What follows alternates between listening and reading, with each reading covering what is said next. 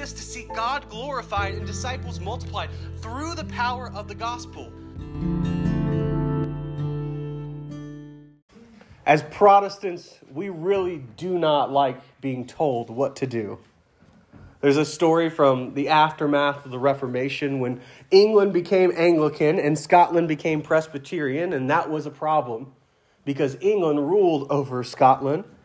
And honestly, the two groups didn't even have that much indifference theologically, but the Presbyterians really resented being told what to do by the Anglicans. And so there's one story that there was a Scottish pastor who was preaching in England, and the Anglican priest was showing him around, and the priest told the pastor, "Oh, those are the robes you'll wear when you preach." And the Scottish pastor stopped and he said, "Are you going to make me wear them?" And the Anglican paused and thought for a second. He said, "Well, no, not if you don't want to." And the Presbyterian responded, "Okay then, I'll wear them." I feel that cantankerous spirit in my blood, both as a Protestant and as a Scotsman. If you tell me we have to follow some kind of church tradition, then I'm going to push back just instinctively. But thankfully, because no one told me that we had to have a Palm Sunday service, here we are.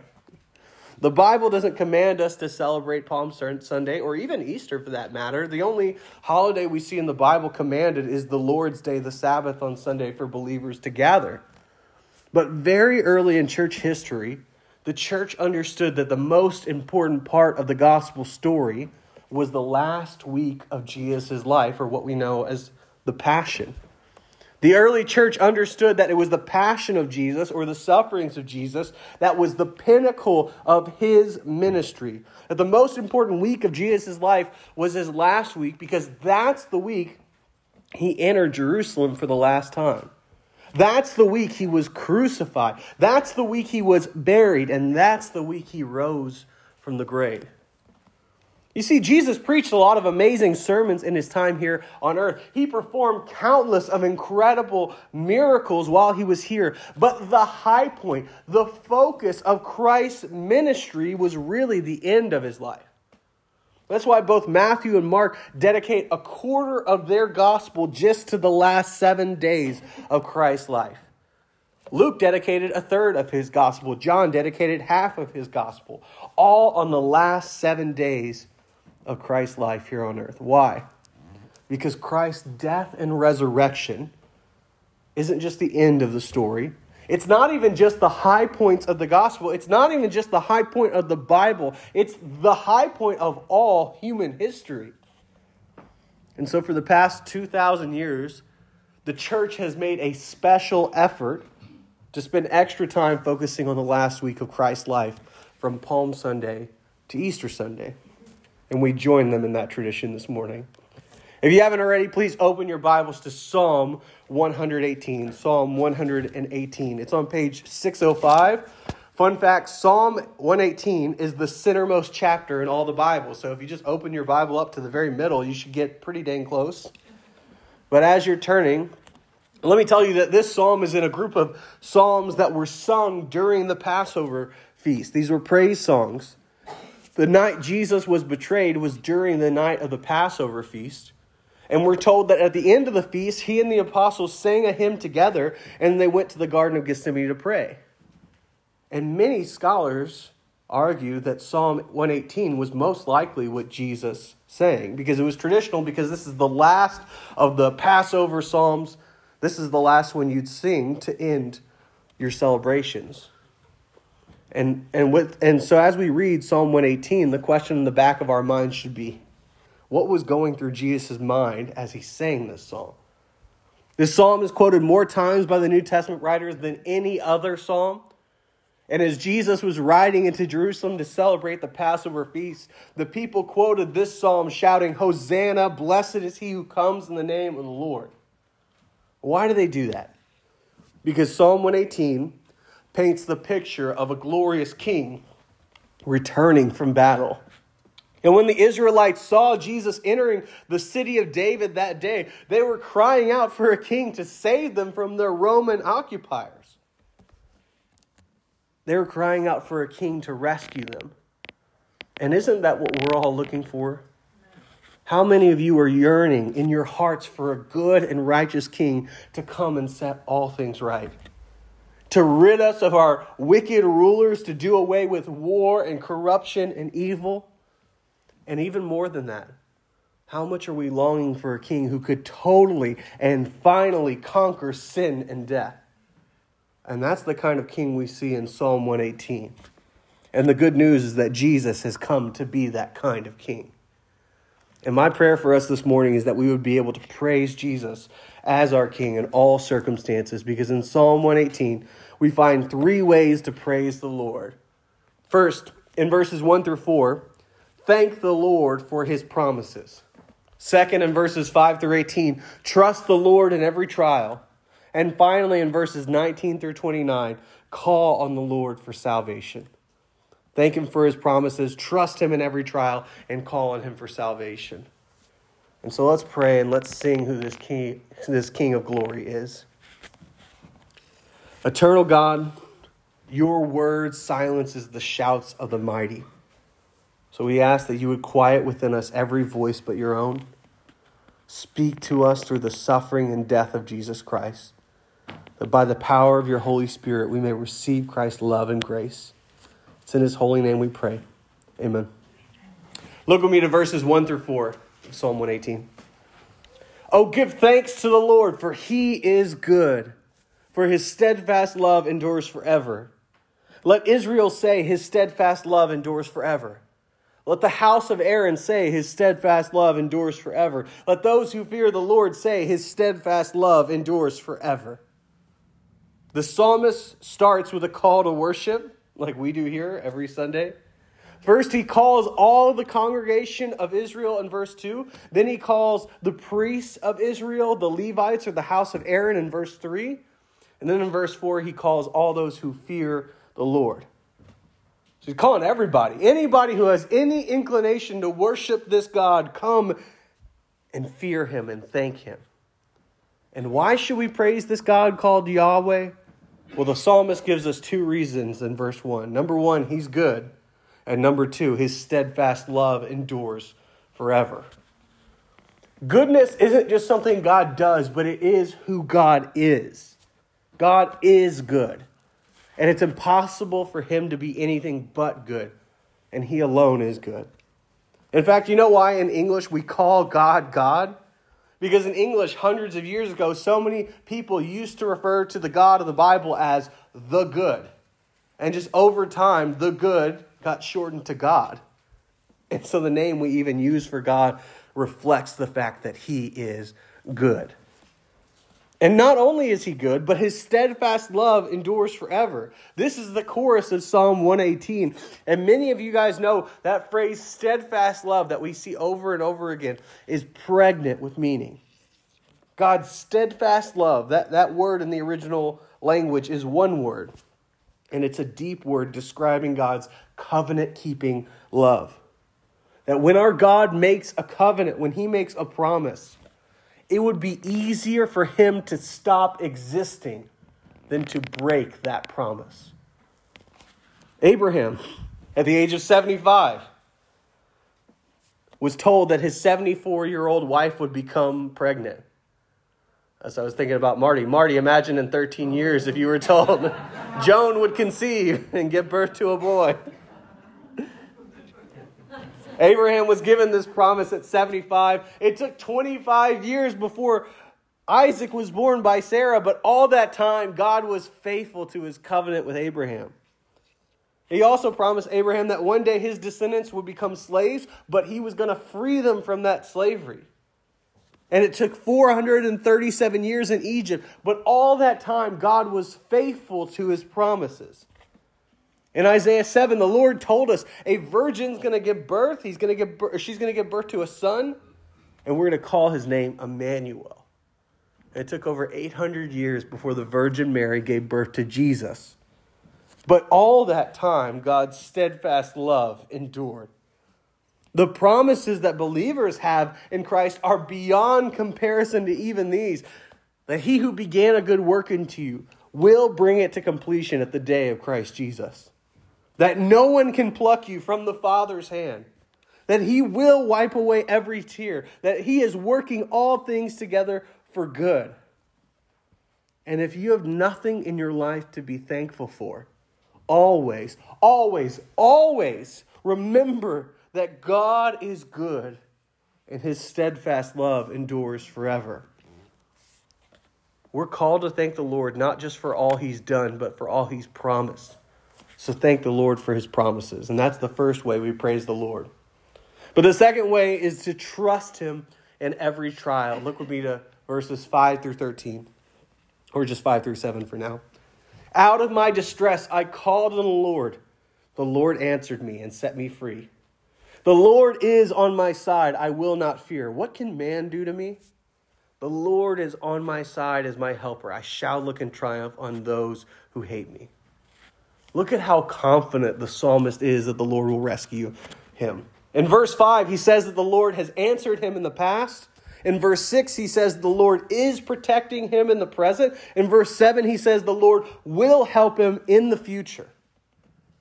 And how often do we forget all the Lord has done to answer our prayers in the past? How often do we forget that he is with us now in the present? And how often do we doubt that he will help us in the future? Remember that sweet promise in Romans 8. If God is for us, who can be against us? And that's the psalmist's mindset. But he doesn't just want to have personal peace. He also wants you as well to have that kind of peace. Look at verses 8 and 9. He tells us, it is better to take refuge in the Lord than to trust in man. It is better to take refuge in the Lord than to trust in princes. The psalmist tells us that from the least to the greatest, from the average man to the most powerful prince, it is always better to take refuge in the Lord. All kings are pawns on the Lord's chessboard. None of them hold a candle. None of them can frustrate his plans. None of them can do anything to you unless the Lord ordains it. Charles Spurgeon once said, "It is a foolish, stupid, and silly thing to fear a creature so small as man when compared to our Almighty God." It doesn't matter what the earthly odds are. Whatever side the Lord's on, that is the winning side. Amen? And when the psalmist testifies from his own personal experience, he finds this to be true every time. He tells his own story in verses 10 through 13. Look with me. He said, all nations surrounded me. In the name of the Lord, I cut them off. They surrounded me on every side. In the name of the Lord, I cut them off. They surrounded me like bees. They went out like a fire among thorns. In the name of the Lord, I cut them off. I was pushed hard so that I was falling, but the Lord helped me. Now, you may not know much about military strategy, but being surrounded is bad. It means you're outnumbered. It means you have no means of escape. And the psalmist tells us that he was surrounded on every side, that his enemies were swarming like bees. You ever tried to fight a swarm of bees? It doesn't matter if you have the strongest man in the world. He cannot win a fight with a beehive. He will run when those bees begin to swarm. And that's the picture the psalmist is painting. But look what happens in almost every verse. In the name of the Lord, I cut them off. 3 times he repeats that chorus because he wants us to know that even though he won the battle, even though he fought, even though he put forward effort, he acknowledges that it was only because of the Lord that he was able to succeed. Unless the Lord builds the house, its builders build in vain. These enemies went from bees that were impossible to fight, to get rid of, to thorns burning quickly in a fire. And the psalmist is so overwhelmed with excitement that he just bursts into praise in the next 3 verses. Look, verses 14 through 16. The Lord is my strength and my song. He has become my salvation. Glad songs of salvation are in the tents of the righteous. The right hand of the Lord does valiantly. The right hand of the Lord exalts. The right hand of the Lord does valiantly. Notice first off in verse 14 that it's the psalmist who's singing. The Lord has become my salvation individually. But then by the time we get to 15, it's all the righteous singing together. That there's a natural progression from personally experiencing the love and the salvation of God that overflows into being a part of the community of God. Yeah, our relationship with God is personal, but it's never meant to be private. It's always meant to be lived in community with other believers. I'll tell you, one of my favorite parts of every week is usually when I'm up here and we're singing and that end of the service when the music cuts and I just hear your voices lifted up to the Lord. Like, we're never going to be a big church with 1 million people on stage with incredibly gifted musicians, but when the voices of the saints are lifted high and I can hear truth coming from you and all of us saying together, the Lord has saved me, He has redeemed me, Christ is our King, all glory be to Christ. There's encouragement in being with the righteous and singing together in that way. And I love that here at this church. Our worship is simple, but it's glorious. And when you read verses 14 through 16, if you know your Old Testament really well, these verses should sound incredibly familiar. Verse 14 is actually the words of Moses from the Song of Moses in Exodus 15. That after the Israelites were delivered from slavery in Egypt, Moses sang, "The Lord is my strength and my song." Now, I'll be honest. When I sat down to study Psalm 18, I had no idea he was quoting Moses at all. I didn't know my Old Testament well enough to catch what he was quoting from, but the Israelites did know their Old Testament, and they would have known exactly what the psalmist was quoting. And one of the reasons this psalm was sung during the Passover festival is because this psalm is reminding the Israelites of when God rescued them out of slavery. And that's what the Passover feast was all about. Just look back over verses 10 through 13 and think about the Exodus from Egypt. Remember when the Israelites were surrounded by Egyptian soldiers on every side and the Red Sea was to their back. They were total goners, slipping, falling with no help. But then what happened? The Lord helped the Israelites. He split the Red Sea and the Israelites walked on dry land while the Egyptians who chased them were drowned and consumed by the waters. The Israelites were surrounded by the greatest military force the world had ever known. And without throwing a single punch, without losing a single man, in the name of the Lord, they cut them off. And now think about the Israelites who would have sung this during the Passover festival, living in the Promised Land. You think about Israel's neighbors back then, it's not hard to imagine because if you think about Israel's neighbors today, the Israelites have always lived on this small strip of land surrounded by nations who want nothing but to destroy them. And now look at verse 10. Verse 10 would have been a huge comfort to those living in the Promised Land. Because they could have very easily lived their entire lives in fear of annihilation from the surrounding nations. But instead, because of verses 10 through 13, they could trust that the Lord would deliver him. And that's why he goes on in verses 17 through 18. He says, "I shall not die, but I shall live, and recount the deeds of the Lord. The Lord has disciplined me severely, but he has not given me over to death." Martin Luther loved Psalm 118. He called it his beloved psalm. In fact, he said it was his favorite of all the psalms, that when Luther refused to recant his beliefs, he was declared an outlaw and a heretic. And so Luther went into hiding to save his own life. And while he was on the run, he clung to verse 17. That he was in hiding for 6 months, not knowing every day if he would wake up and be executed. Knowing that if he'd be found, he'd be killed. But he kept repeating verse 17 to himself. And the Lord answered Luther's prayer.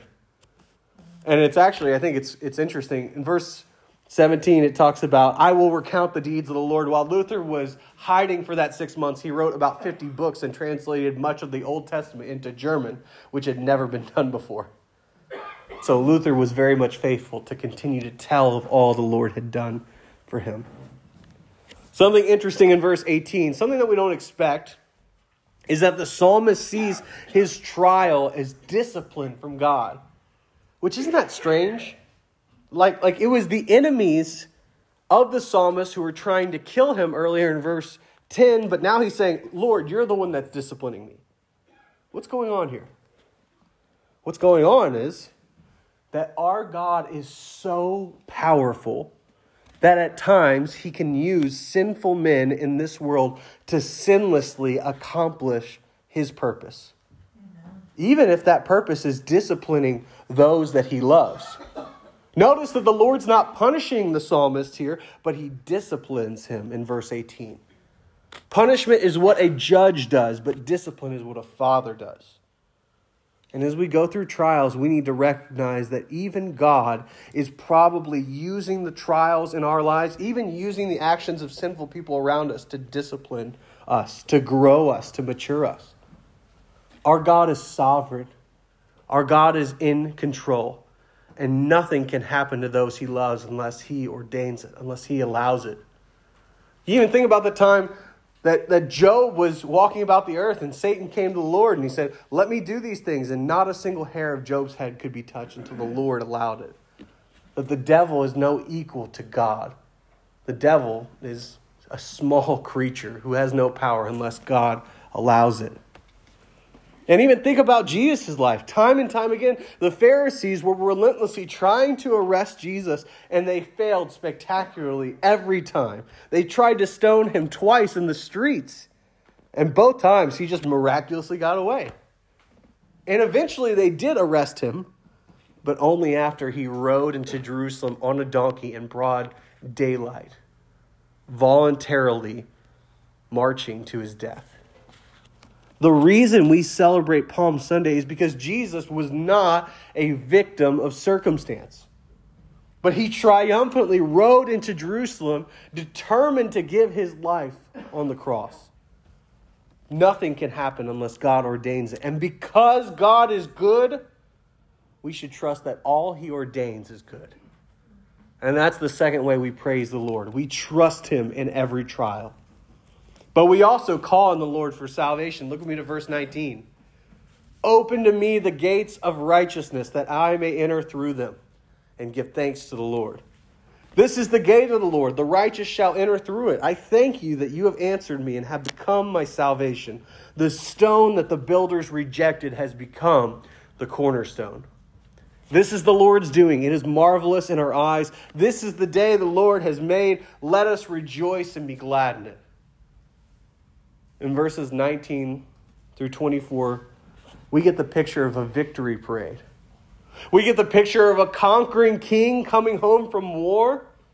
That after the Lord delivered the king and delivered his people, it was only natural for the king to lead a parade through the streets of Jerusalem, through the temple gates, and to offer sacrifices at the temple.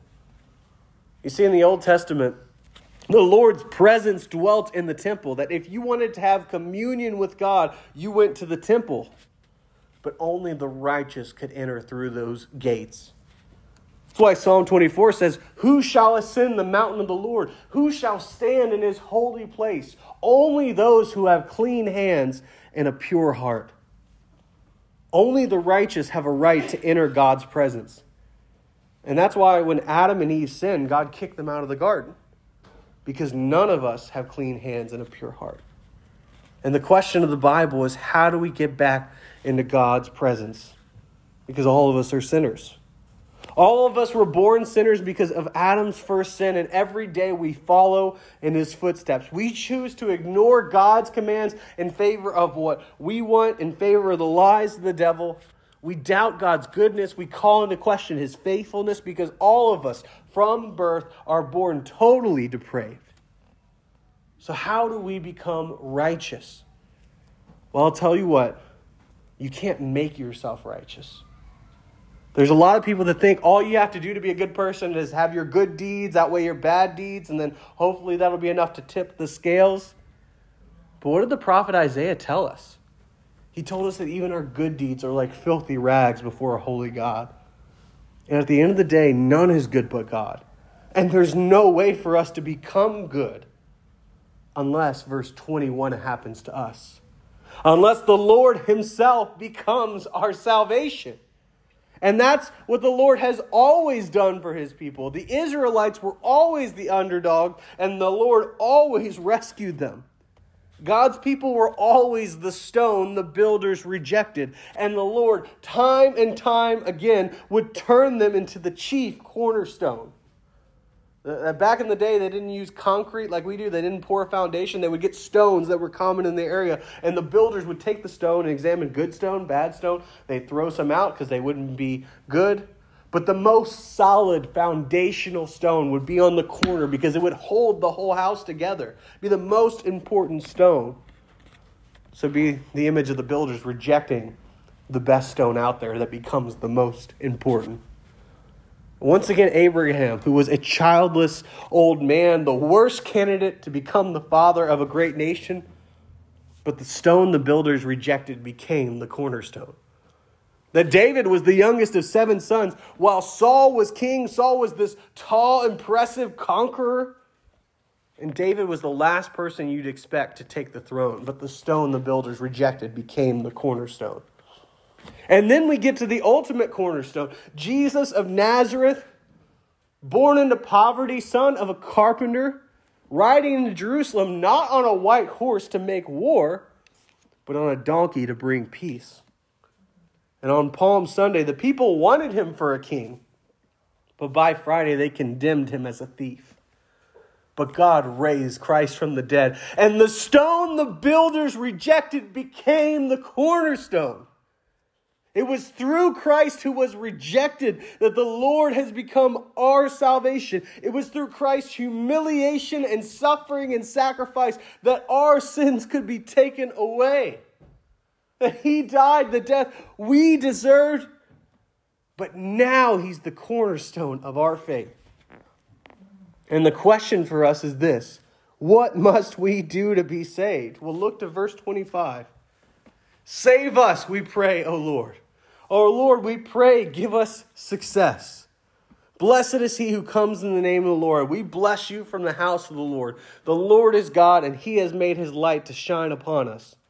Bind the festal sacrifice with cords up to the horns of the altar. You are my God, and I will give thanks to you. You are my God, I will extol you. Oh, give thanks to the Lord, for he is good, for his steadfast love endures forever. When Jesus was welcomed into Jerusalem, the crowd shouted, Hosanna, which means save us. They were quoting verse 25. That word in the original language is Hosanna. They shouted, blessed be he who comes in the name of the Lord, because they believed Jesus was the king they had been waiting for. And they were right. The problem was they didn't realize that he came not to be Caesar, but their sacrifice. And they wanted a politician, not a Passover lamb. It's interesting because usually when a leader disappoints us, it's because they fail to meet our expectations. But here, the people would be disappointed with Jesus because their expectations were too low. The Israelites had all these hopes of political freedom, and they thought the Messiah would come, and he would come in riding on a horse to kick out the Romans and to take the throne by force. But when Jesus came, he came riding humbly on a donkey, not to bring war, but peace. Not to save them from the Romans, but to save them from the wrath of God. He wasn't the king the people wanted, but he is the king everybody needs. But the Israelites' biggest problem wasn't their bondage to Rome, but their bondage to sin. And they didn't see the big picture as their king came riding in, as they were stirred up in excitement, hoping for political freedom. But for Jesus, it was too small a thing to bring political freedom. The throne in Jerusalem was too small of a throne, and the borders of Israel were too small of a nation. That Jesus didn't just come to be their king in verse 26, but he also came to be their sacrifice in verse 27. Jesus didn't just come to celebrate the Passover, he came to be our Passover lamb. And now if anyone will cry out to God, Hosanna, save us. If anyone will cry out to Jesus, God, save us, then he'll save them. And if you trust in the one who was rejected, then you will be accepted by God Almighty. And if anyone repents of their sins and trusts in Jesus, their hands will become clean and their heart will become pure. My prayer for us this morning is that we would be able to praise Jesus as our King in all circumstances, because in Psalm 118 we found 3 ways to praise the Lord: by thanking him for his promises, by trusting him in every trial, and by calling on him for salvation. So let me ask you, are you thankful? Do you praise the Lord because he's good, or just when he does good things for you? Are you thankful for God's covenant faithfulness? What are you trusting in? Are you hoping for some kind of political savior, or are you hoping in the King of Kings? Well, I have 3 pastoral charges for you. I have 3 ways we can learn to praise Jesus as King in all circumstances. First pastoral charge: don't put your trust in princes. Don't put your trust in princes.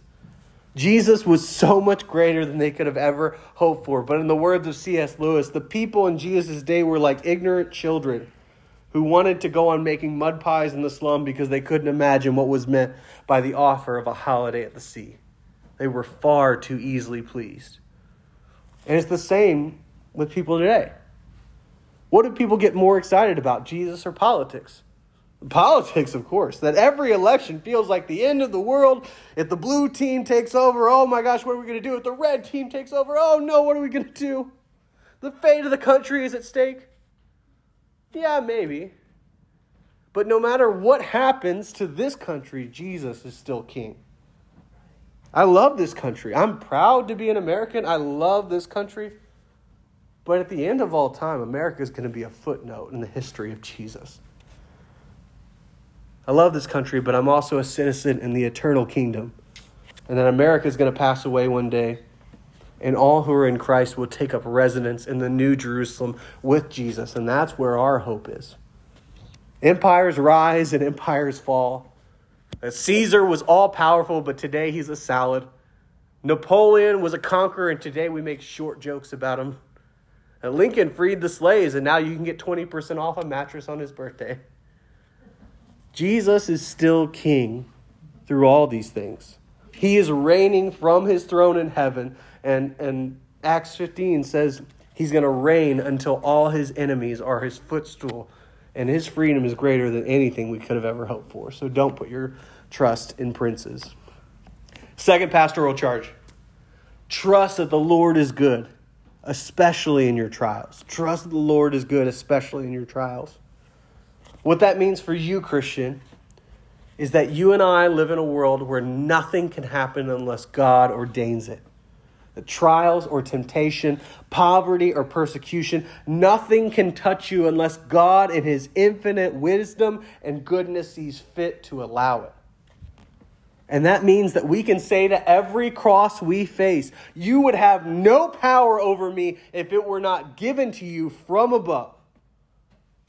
And I don't know what trial you're going through right now. I don't know what your diagnosis is or what your affliction is.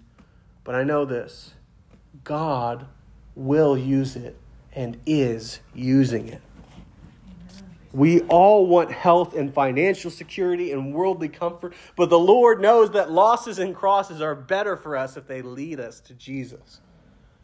Once again, in the words of Charles Spurgeon, I've learned to kiss the wave that throws me up against the rock of ages.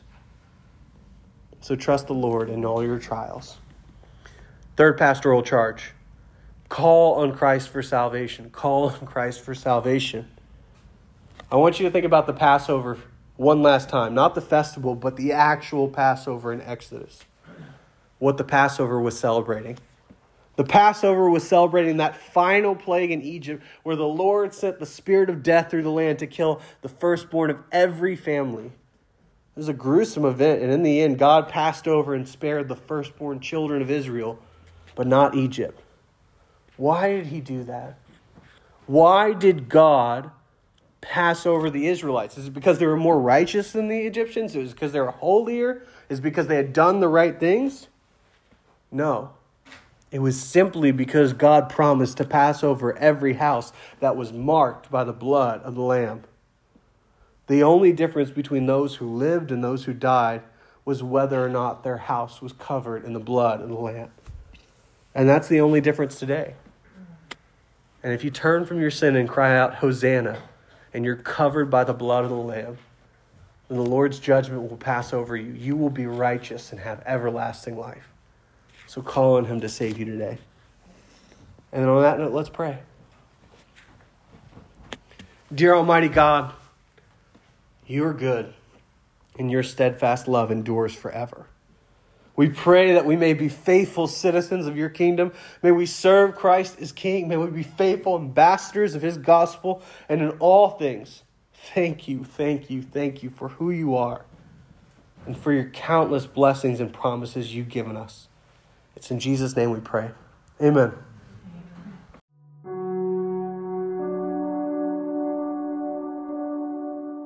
Hi, Taylor Callen, pastor of Hourican Baptist Church. Thank you so much for listening to this sermon. I pray that you are more encouraged and love Jesus and the gospel more after hearing the sermon than when you first sat down to listen to it.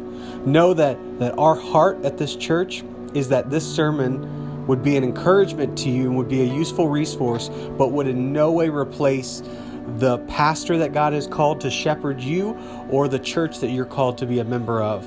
With that being said, if you want more information about our church or want to hear more sermons, go to houricanbaptist.com.